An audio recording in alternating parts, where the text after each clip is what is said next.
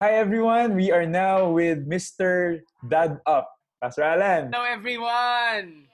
Ayan. Thank you Pastor Joash for inviting me dito sa Ayan. ano ba to? Welcome to Show na this ba to?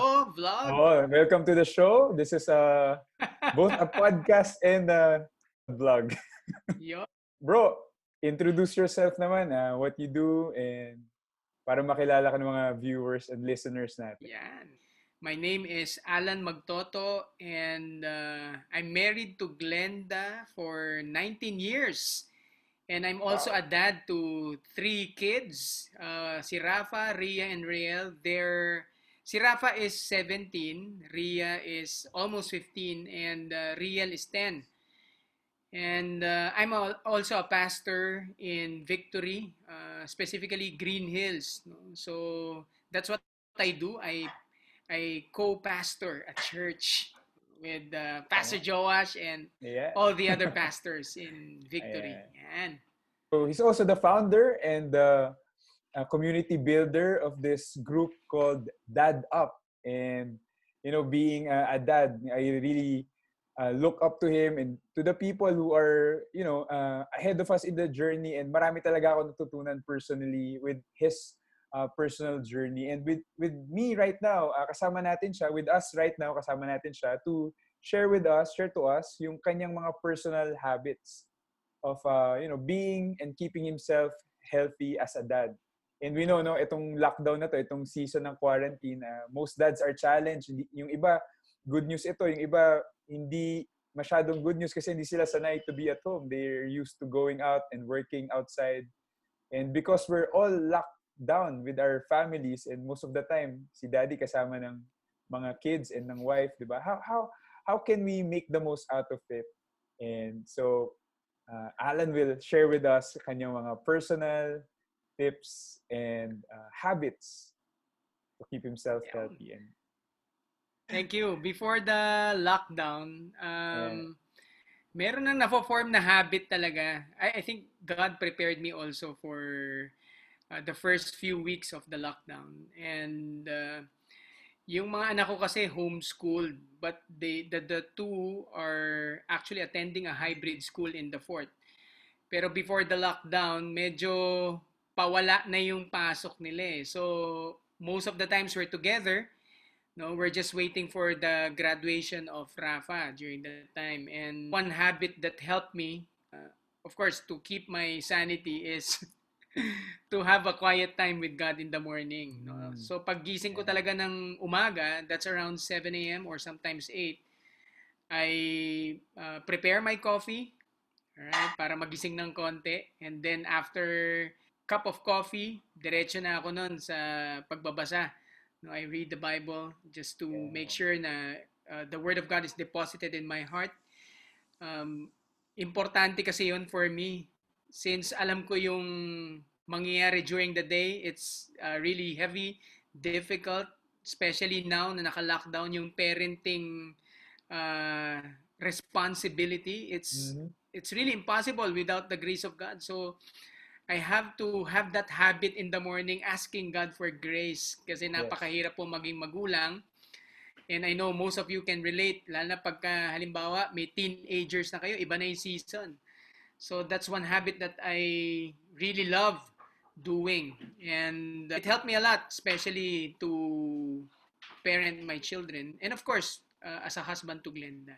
Ito rin yung parang tinatawag nating solitude, no? Or yung time of just meditation. Yes. Ng truth ng God's Word.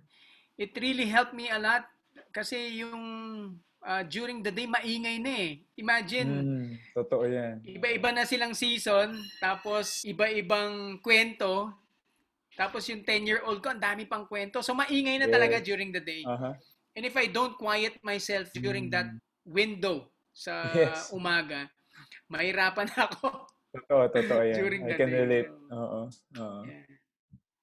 So that's one of the habits, no, na form, and I'm sure pinapatuloy mo siya ngayon. And also, no, for us na learning from other men like Pastor Allan, importante itong quieting ourselves, meditating on God's Word, and preparing ourselves, our heart for the rest of the day. Ayan. So ano pa yung mga iba mo pang habits? Eto, honestly, hindi ako ma-exercise dati. As in, merong, ngayon may daily regimen na ng exercise. No? Kung kaya kong Yan. tumakbo dito sa townhouse, tumatakbo ako sa townhouse. Ayan. If I get the opportunity to go biking, I go biking. Yes, oo. Ito, pero may bago akong exercise, Pastor Joash. Oo, ano yun? Itong exercise na to, beneficial for me and Glenda. Okay. Natuto po akong maglaba at magkula. Uy, maganda yan. Oo, magandang activity yan, ha? Grabe yung pag-igib ng tubig, pag Weights yun. banlaw ng damit. Lumalaki muscle mo dahil dyan. Totoo yan. And Totoo yan. ang maganda niyan, natutuwa si Mrs. dahil may katulong siya. Bro, sa totoo lang, ako din, natuto rin ako maglaba. So, sabay kami. Yeah. Ito sa ginagawa ko, nakikinig ako ng podcast pagka naglalaba kami para may pinag-uusapan din. So, kailangan matuto, ano? Anyway, bonding moments din siya. But seriously, yun, nag-exercise na ako mas regular ngayon. And talagang I see to it at least 4 times a week. I get to exercise with my wife para mas iba yung takbo ng utak mo pag meron kang exercise. Yes. Pag nakapagpapawis. Yes. So, yan, clear ang mind. So, meditation, exercise. Meron ka pa bang ibang mga best practices, Pastor A? Nabuhay ulit yung love for cooking.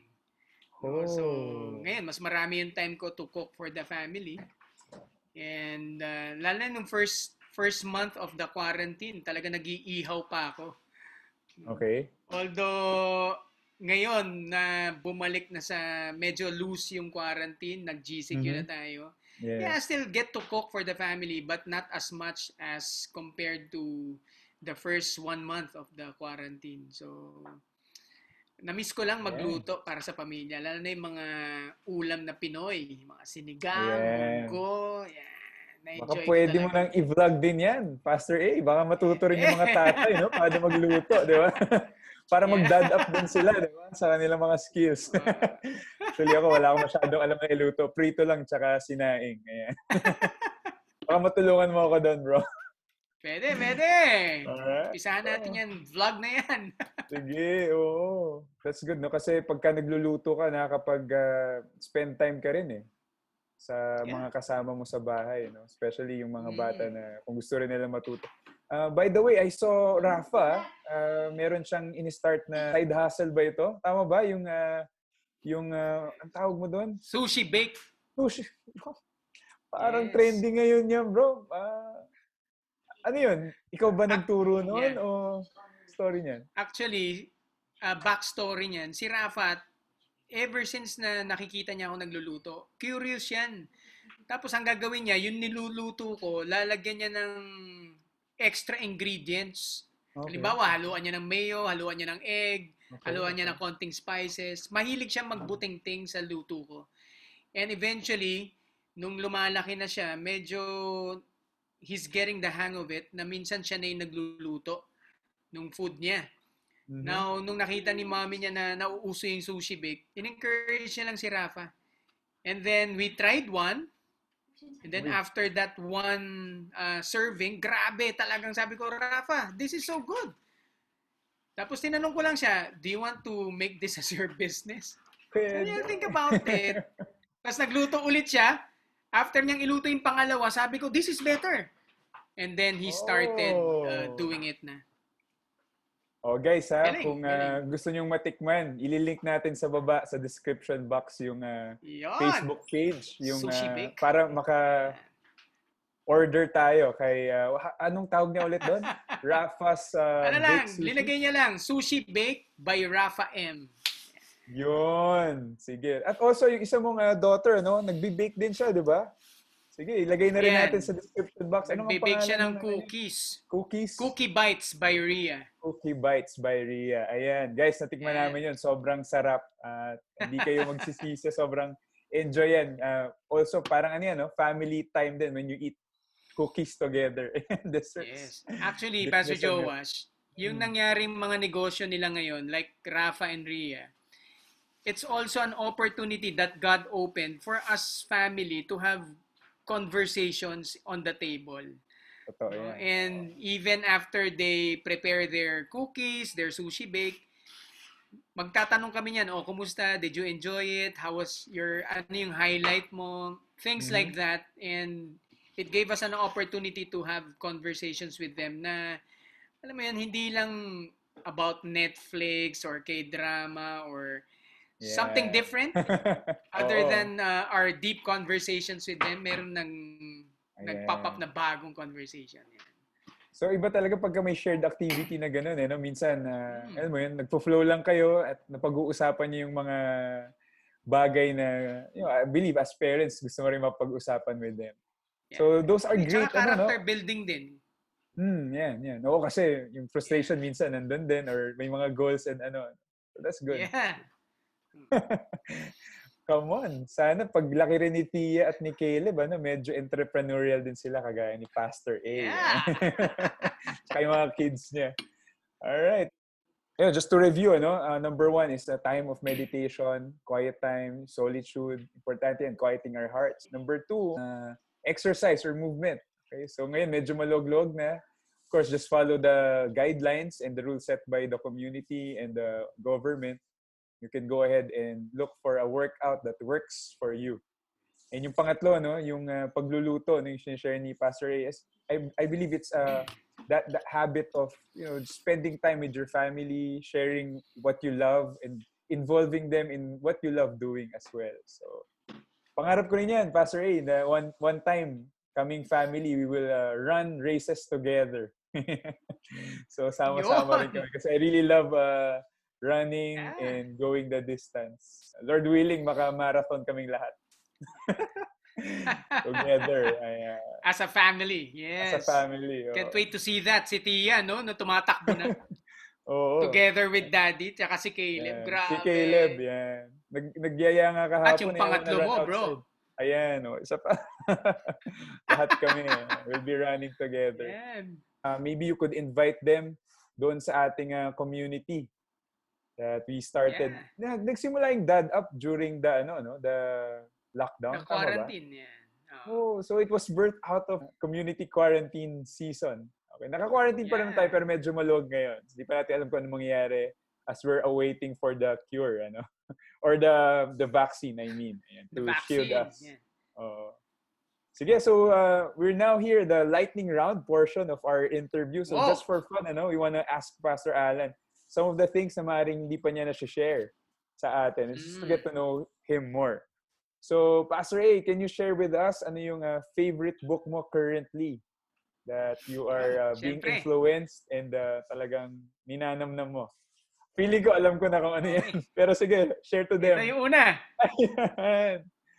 Pastor Steve's book, My First, Second, and Third Parenting. Attempts at Parenting. All-time favorite, All Pro Dad.